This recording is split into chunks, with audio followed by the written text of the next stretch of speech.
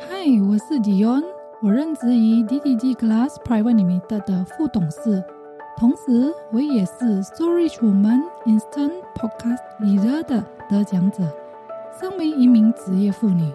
我在职场、家庭以及和这个世界的关系，从学习如何把期待外在的一切回归到自己内在，来平衡我的日常生活。这次我将和大家分享我的领悟、经验，学习如何爱自己、爱生活和爱学习，来成为更好的自己。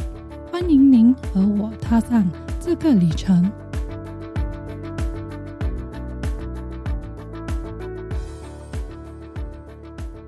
嗨，我是迪恩，欢迎您收听我的节目《回归自己》。在这一集中，我将会聊到自然法则。今天要和您继续分享能量振动这个话题。任何的东西都有各自的振动，也就是说，所有的一切都是在振动，虽然在表面上的时候却没有在动。我在一篇文章里读到一个很实际的例子，日常生活中，你可以看看你家的电风扇，当扇叶转得特别快的时候，你是可以看穿后面的景象，但是如果扇叶一旦停止，后面的景象就被阻挡了。这就是振动频率的快慢不同而呈现出来的，我们看得见或看不见。能量是一直在变，如果我们不明白这里能量振动的原因，这就是为何我们常常会惊讶，为何一个人可以变得如此的彻底。还有我们听过很多的故事，曾经小时候学习不怎么样的，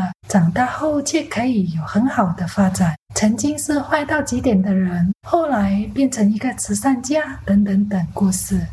这样的能量改变也是我们常说的无常。如果你喜欢观察别人，你是否曾经注意过你周围的人事物？但是大多数的我们是看他们穿什么衣服，带什么包包，带什么珠宝等等。然而其实这是我们可以更加深入，还是可以看到比较本质的层面。尤其我们说相由心生，也就是说一个人的面孔就可以看到他们的心理层面。一般人都有这个能力，当然深一层这个是要学和练习的，但是也有一些人与生俱来就有这个能量天赋，他们能看见匹配他们当下的状态的物体的能量。我的孩子是上早课的，有过一段日子，我的内心是非常的害怕他上课迟到，于是就会发生不愉快的事情，比如孩子会无端端的发脾气，或者就会有不明不顺的事情发生，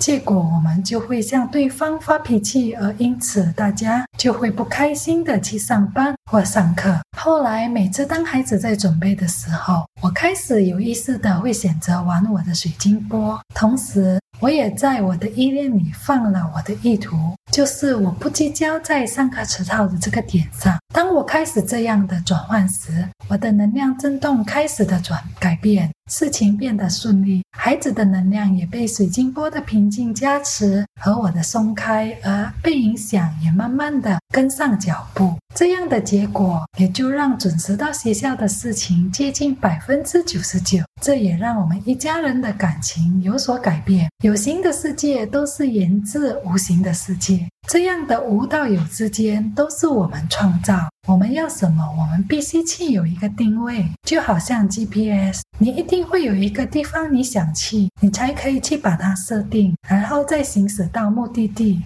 所以我们要什么是很重要的，一旦找到了，就聚焦这件事，享受这个旅程。当你欢欢喜喜的到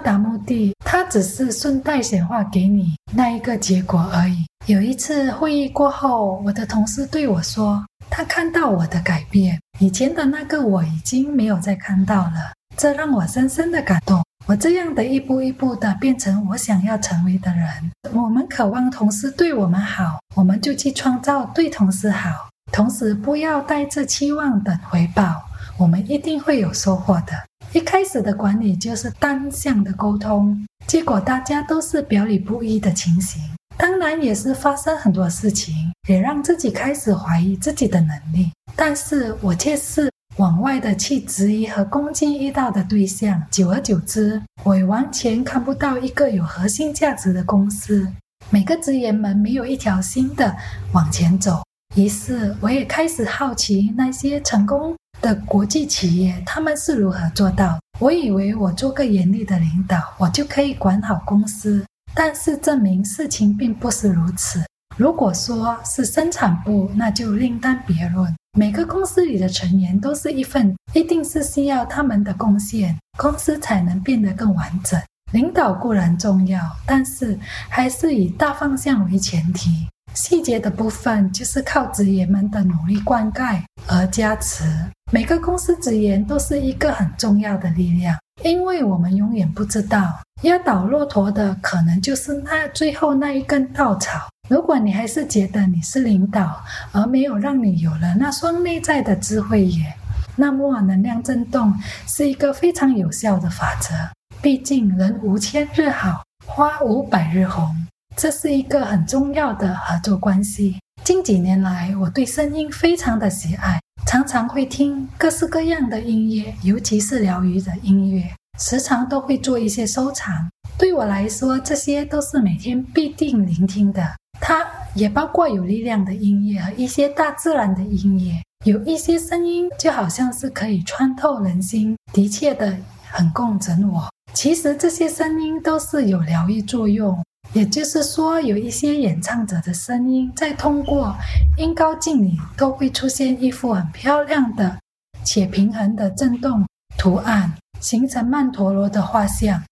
曼陀罗是一个非常纯粹的意思，所以当我们听着这些音乐时，尤其是因为大家的集体意识共振，所以都是会有比较深层的清理。当我知道这些原理后，我对音乐的选择也会变得比较在意。比如说，如果我的心情莫名的不稳定的时候，我会有意识的选择比较疗愈的海豚声音等等。大致上我也不会再听比较吵闹的歌曲，因为在能量振动的利益来说，会让我更加的不稳定。这些影响力也是看不着摸不着的，但是是实实在在的影响着。钢琴是一个我非常喜欢的乐器，一直到我开始行动学习，从这里起我去学习如何认识音符，虽然是在萌芽的阶段，但是也让我感觉到非常不一样，也让我渐渐的进入这样的音乐世界。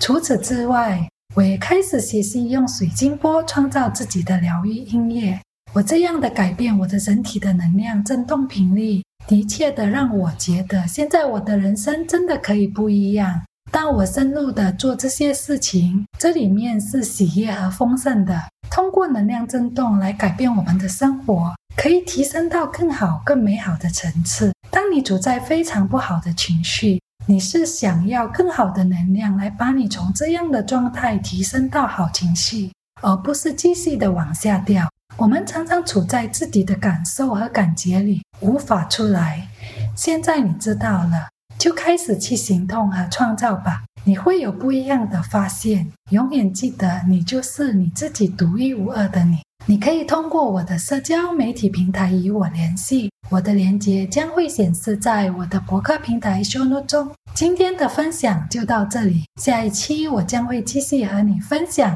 自然法则的历程，期待下次和你们再度空中见面。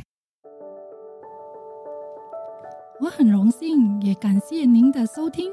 现在，如果你想更进一步了解我们的一些个人指导、培训以及为你完成的服务计划，请浏览 soulrichwoman.com